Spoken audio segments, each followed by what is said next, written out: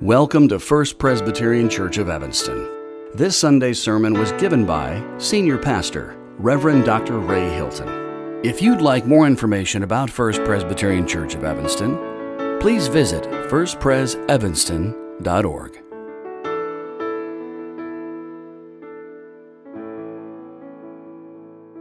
Our scripture reading today is from the Gospel according to Matthew, chapter 17, verses 1 through 9, which you will find in the New Testament section of our Pew Bibles beginning on page 17 or on screen.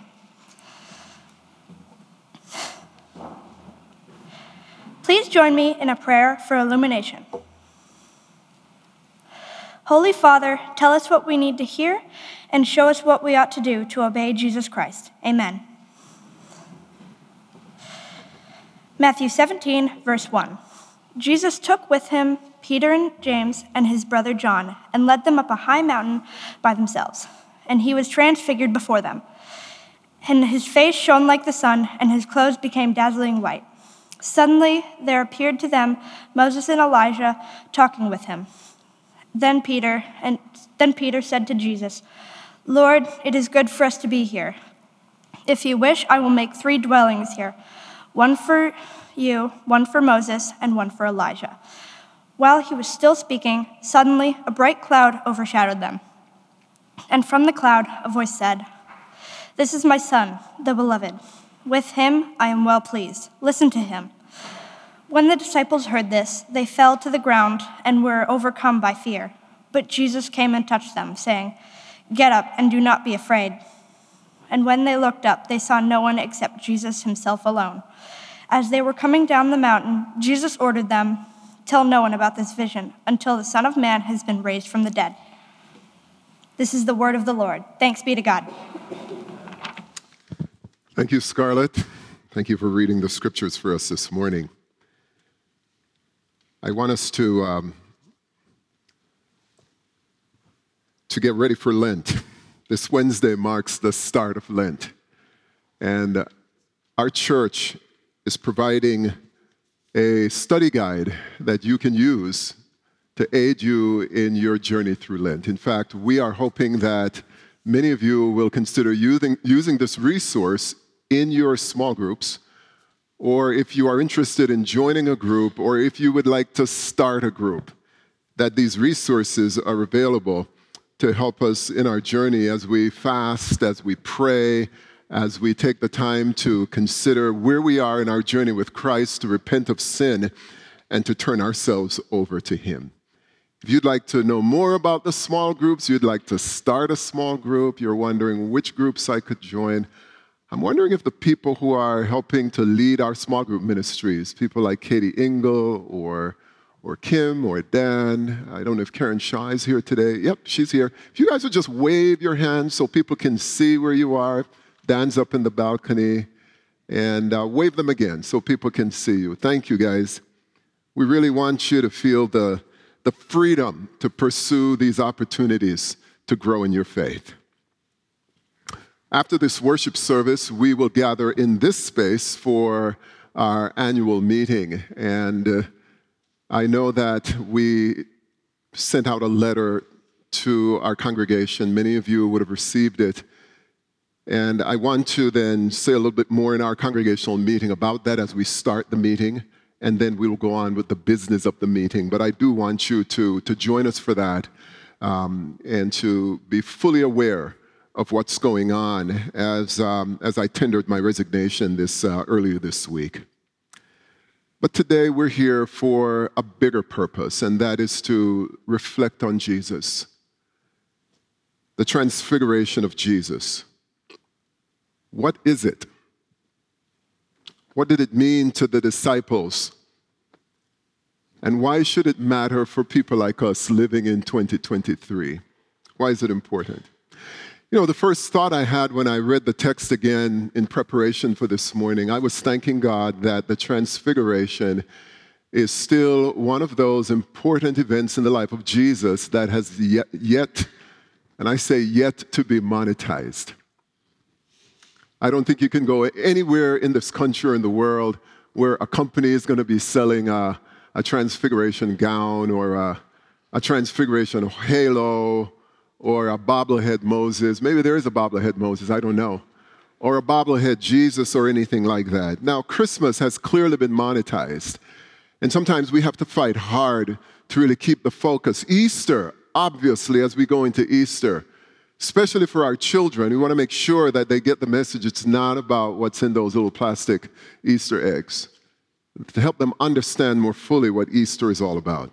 But the transfiguration of Jesus is still not monetized, and I praise God for that. Because this event, yes, it's difficult to understand, but it carries such deep meaning. It carries such weight for us who are seeking to follow Jesus. So maybe one of the first questions we could ask ourselves is then, what is it? What is the transfiguration? What does it mean? What is it all about? And you heard the text read by Scarlett. Now, what we didn't read was what happened in chapter 16. In chapter 16, Jesus asked the disciples, who do people say that I am? And of course, they were all over the map trying to answer the question, who is Jesus? And Jesus then asked them, but who do you say that I am? And Peter responded, you're the Christ, the Son of the living God. And Jesus said, Peter, you came to that answer not because you're smart, not because flesh and blood revealed it to you, but because it was revealed to you by God. And then he said these words, and this is important as we read and listen and consider what was just read in chapter 17. Jesus said to them that those of you who are standing here will not see death until the Son of Man is revealed in his glory. Now, in some translations, Matthew 17:1 begins with 6 days later. 6 days later, after that conversation, Jesus takes Peter, James, and John and leads them up to the mountain. This is something Jesus does all the time. And I've always been moved by that when I read about the habits of Jesus. Going up to the mountain, going into the wilderness, going alone, taking the disciples with him. That's one of his habits. He goes up to the mountain. And I would imagine the disciples were thinking, great, we need a break. Because when you look at chapters 15 and 16, it's just nonstop ministry, nonstop confrontation, nonstop teaching. So the disciples were saying, we need a break. And when they got up to the mountain, of course, as you heard in the reading, Jesus was transfigured. So what's the meaning? Some people say that the transfiguration was for the disciples. Up to this point, they saw Jesus. Yes, he's doing some remarkable things. Did they make the connection between Jesus, son of Mary, son of Joseph, possibly the Messiah, and were they also seeing him as the Son of God, the Savior of the world, the promised one that was spoken of by all the prophets? I don't think so. I would say to you this morning that the transfiguration is for the disciples because now they're seeing Jesus not just as a human being, they're seeing him in all of his glory and what he will look like when the kingdom comes. But the second possibility is that it also speaks to the unity of the Testaments. Think with me about that for a moment. The unity of the Testaments. There's a relationship between what has gone on before in what we could call the Hebrew Bible, the Old Testament, and what is now being projected in this new covenant that Jesus is bringing. For us today, many of us, and I've heard many of you say that, not just here at First Pres, but in so many other places, people say, I don't like to read the Old Testament. It presents God as angry, as vengeful, that God is a warrior God. And people avoid the Old Testament. It's kind of archaic. We're unsure what to do with some of its principles. And then those same folks will say, I prefer the New Testament. Because the New Testament shows the love and the kindness of Jesus. There is no love in the Old Testament. There is no kindness in the Old Testament. And it's the love of Jesus that I find in the New Testament. God is angry in the Old Testament. I don't want to read that. Jesus is kind in the New Testament, so I'm going to opt for the New Testament. And I would offer to you today that we will come up short in our faith if we take that approach. If you want to follow Jesus, follow him through the Testaments. Jesus wants us to see that the law and the prophets were not just a collection of ancient texts, but they pointed to him. Do you remember on the road to Emmaus? The disciples are blinded by their grief. They think it's all over because in their minds, Jesus might have been the one. He's dead, he's buried, it's all over. And Jesus then showed them through the law and the prophets that he was the promised ones, and then their eyes were opened. Jesus is fulfilling. If you want to write these down and you go back and read it later, Deuteronomy 18:18. Jesus is fulfilling the words of Ezekiel 37. Jesus is fulfilling the words of Jeremiah 31. Jesus is fulfilling the words of Isaiah 53 and 61 and 66. The law and the prophets are speaking, anticipating the fulfillment of those promises and messages that they would be fulfilled in Jesus. And then the wonderful passage that says that the earth will be filled. Can you imagine that? The earth one day, and I know when you think about the earth and what's happened in Turkey and in Syria and the war in Ukraine and just all the chaos that's in the world, you yearn, the world is groaning, waiting for its redemption. And the Bible tells us a day will come when the earth will be filled with the knowledge of God as the waters cover the sea. And Jesus on that mountain was giving the disciples a glimpse that the promises that God made are now being fulfilled and will be fulfilled in him. And that's why God tells us and told the apostles, the disciples, listen to him. This is my beloved son. I'm pleased with him. Listen to him. If you're in the Hebrews Sunday school class, I think you've read that chapter already, where it says that God, in different times and in different places, spoke to us by the prophets, but in these last days, he's spoken to us through his son, the final messenger. Listen to him. But I also think the Transfiguration does answer the big question, who is Jesus? Who is Jesus? Who is this person? I want to share with you some of the words of a friend of mine who was a pastor in Michigan but has now moved on to another place. His name is Kevin DeYoung. And he answers the question this way, who is Jesus? He says, Jesus is the Son of the living God. Not just another prophet, not just another rabbi, not just another wonder worker. He was the one they had been waiting for, the Son of David, Abraham's chosen seed, the one to deliver us from captivity. The goal of the Mosaic law, it was pointing to Jesus. It's Yahweh. He's Yahweh in the flesh. He is the one who will establish God's reign and rule, the one who will heal the sick, the one who gives sight to the blind, the one who frees the prisoners, the one who proclaims good news to the poor. He is the Lamb of God who has come to take away the sin of the world. Who is Jesus? He is the creator of the heavens and the earth. He has existed before time and will be existing after time. He is the embodiment of the covenant. He fulfills the commandment. And in doing so, he reversed the curse. Jesus, who is he? He is revealed to us through the prophet Isaiah as the suffering servant. He is the one that John the Baptist proclaimed. Jesus. That's what they were seeing on that mountain. And we need to remember that Jesus is not the reflection of how we're feeling on a certain day. He's not a projection of our own desires. Jesus is our Lord. He's our God. He's the Father's Son. He's the Savior of the world. He is the substitute for our sins. He's more loving. He's more holy. He's more wonderful. He's more terrifying than anything you can ever imagine. And this morning, Judith and I read Revelation chapter 1 again. And standing in the midst of the church is this awesome, terrifying, powerful figure. It says that his voice was like the voice of many waters, face shining like the sun, feet of burnished bronze, resplendent in glory, standing in the midst of his church. And when Moses met him at the burning bush, Moses' life was changed.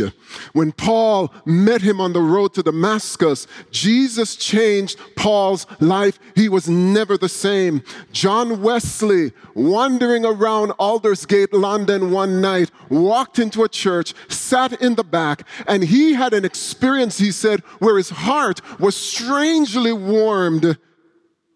His life was changed. He founded the Methodist Church. He was never the same. Chuck Colson, they called him the Hatchet Man. Special counsel to former President Richard Nixon. In a prison cell. Life all over. Jesus meets him in that prison cell, changes his life. He's never the same.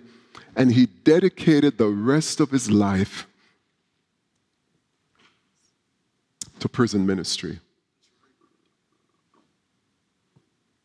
I was at Christ Church of Oak Brook. I think Larry Holm, you were there with me, and a few other guys from our church went out to Christ Church of Oak Brook. Ray Carmichael was with us then, and Chuck Colson was there. In his 80s, suffering from cancer. That was his last public speech. And he was on fire with love for Jesus. Who is Jesus? I think the disciples needed that. And I'm asking you this morning as a preacher of the gospel, have you met him? I'm not asking if you've heard of him. Because when you meet him, it's different from what you've heard about him. Do you know him? Have you met Jesus today? When you meet him, you're going to spend the rest of your life following him, and you never forget the day. I haven't forgot the day. Many of you will never forget the day when Jesus opened your eyes and Jesus became more to you than anything else in this world. But there's one last thing I want to say to you. Why this lesson on the Transfiguration is so important. I call it savoring his presence. Savoring his presence. Peter, from a lot of preachers like me, and a lot of Bible commentators have often said that Peter is nothing but an impulsive, has a short wick, has difficulties controlling his mouth. That on that day, Peter was just being Peter. Didn't know what to do, so he just starts talking. Lord, let's do something. Lord, let's just build something. He just wants to sit on that mountain and ignore the plight of the world. People say that because at the foot of the mountain, his 9 other disciples were surrounded by a crowd, a man with his son suffering from epilepsy. And the disciples tried everything in the book, and they couldn't heal this man. And people say, there's work to be done. Get off the mountain. Get out into the world and do the work. And the punchline is, don't be like Peter. Get off the mountain and get to work in the valley. But what if we are all wrong? What if we're all wrong? What if Peter wasn't just being Peter that day? Let me read the words to you again. I think I have this text for you. You could see it on the screen. Peter said, Lord, it is good for us to be here. And I never saw the next 3 words after that until I was reading and meditating and praying over the sermon. He said, if you wish. He wasn't pushing his way. He said, Lord, it's good for us to be here. If you wish, I am here to serve you. I will make 3 tents. It could be a booth. It's a dwelling. It's a temporary dwelling. Maybe his mind went all the way back to Moses in Exodus, going into that tent of meeting to meet with God. Maybe his mind was reflecting on the words of the prophet, of what Daniel said with the Son of Man when he comes. Who knows where Peter's mind was, because he is just as Jewish as they come. And he understands that these temporary dwelling places were places of meeting. They were places to remind the Israelites as they were traveling through the land that God was with them. I want to make one for you, Lord. I want to make one for Moses and one for Elijah. He didn't say, I want to make one for myself. But what if all Peter wanted to do was savor this moment and just prolong it a bit and dwell in the presence of God? And then my mind went to Psalm 27 and verse 4, where the psalmist says, one thing, and maybe that's what was in Peter's heart. One thing I ask of the Lord, and that is what I will seek after, to live in the house of the Lord all the days of my life, to behold the beauty. And the word beauty also means good. To behold the goodness of the Lord and to inquire in his temple. I want to believe that Peter on that mountain wanted to savor God's beautiful presence. When Peter said, Lord, it's good, Peter was saying, God, it's beautiful. This is a beautiful moment.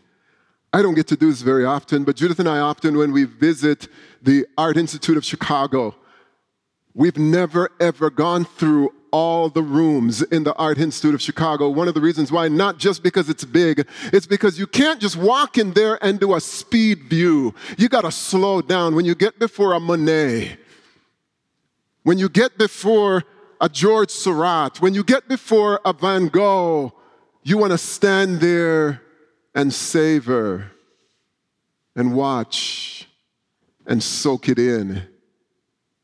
And you just never, ever get through the whole place. I've never gone through the whole place. And then when you leave, though, we look at each other and we say, man, that was good. Beauty. The same thing happens when Judith and I visit the Chicago Botanic Garden. We never speed our way through the garden. We stop. We sit. We walk slowly. We soak it in. Sometimes we say nothing to each other. It's just too resplendent to be talking at that point. We savor the moment. And when we leave, we feel filled up. Beauty. That line you see on the screen was popularized by Pope Benedict XVI in some of his writings. He talks about that if we're going to reach a cynical culture, we need to rediscover via pulchritudinus, the way of beauty. And according to the late Pope Benedict, he says it refers to the idea that pursuing or savoring beauty, whether in art or in nature or everyday life, can lead to a deeper understanding of truth and goodness. The via pulchritudinus, or the way of beauty, is God's way of drawing up the human soul away from the crassness and the ugliness and the stuff that drains us. Beauty lifts, ugliness drains. Beauty fills. The crassness of our world has a way of draining us.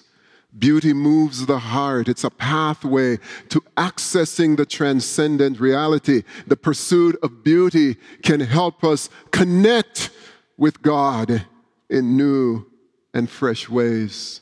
The beauty of worship, the beauty of this edifice, the beauty of these stained glass windows. If you slow down, if you open your eyes, if you look, you will see, you will experience, you will be drawn into the presence of this good and beautiful God. No wonder when God created a bald-headed guy like me, when God created people like you, when God created the people of the world and all the animals and the creatures and the insects, God said it was good. Peter saw beauty. He saw Jesus in a way he had never seen him before, and when he heard the voice of God, he and his friends just fell to the ground in awe and in wonder and in worship. So why should we care about the transfiguration? 3 words, sisters and brothers, 3 words. When God said, "This is my beloved Son," God then said, listen to him. And the word there, listen, of course, means obey him, follow him. He's going to send you places. He's going to call you to do things that others will say you're insane. But you listen to him. And like Martha, you sit at his feet and you listen. And our problem today, our challenge today as the body of Christ is that we have not figured out what Peter has figured out. To slow down, to make time, to be with God. I still remember my friend who lives across the park, who is a Buddhist. And he said to me when I first met him that he found out in Buddhism that Buddhism has no love.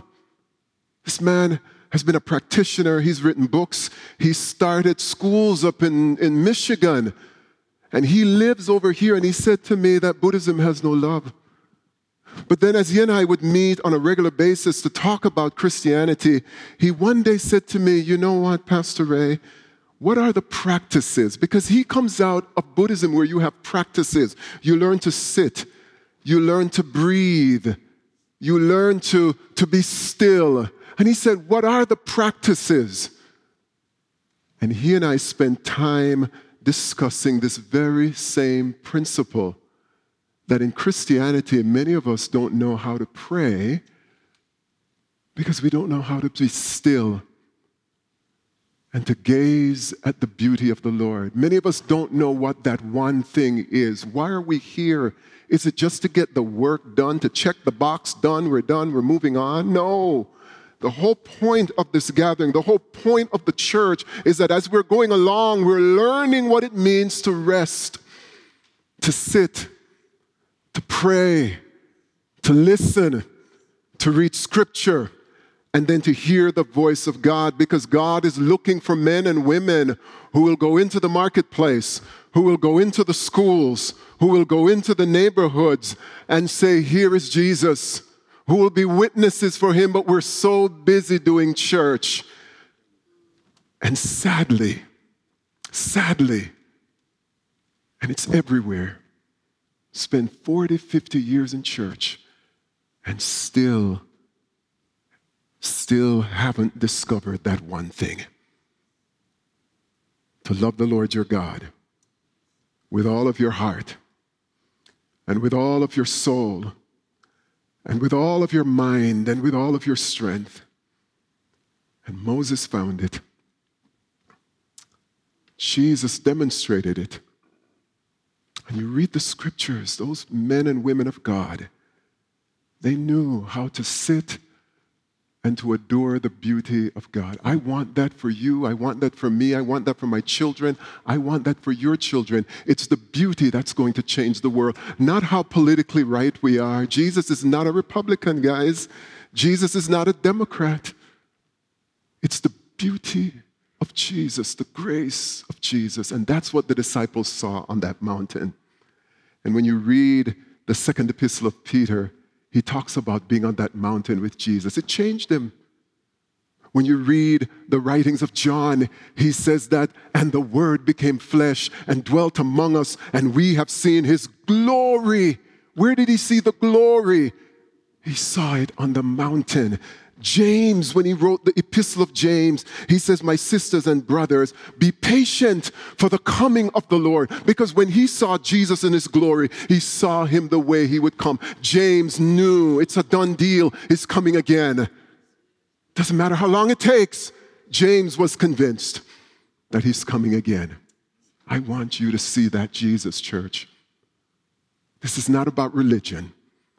This is about knowing him as your Lord and your Savior and reveling in him. Way over my time, but let me pray with us.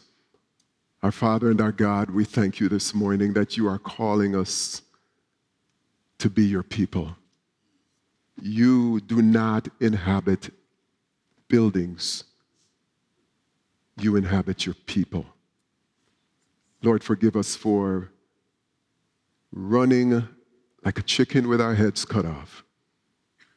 Help us to slow down and savor your glorious presence. Even now, Lord, even now, come in your strength and your power and reveal yourself to each and every one of us. Lord, we love you because you first loved us. And we thank you this morning for this window into the future, the light that is also our light that we can shine into this world. We thank you, Lord. And we pray this in the name of Jesus Christ, our Savior, and God's people say,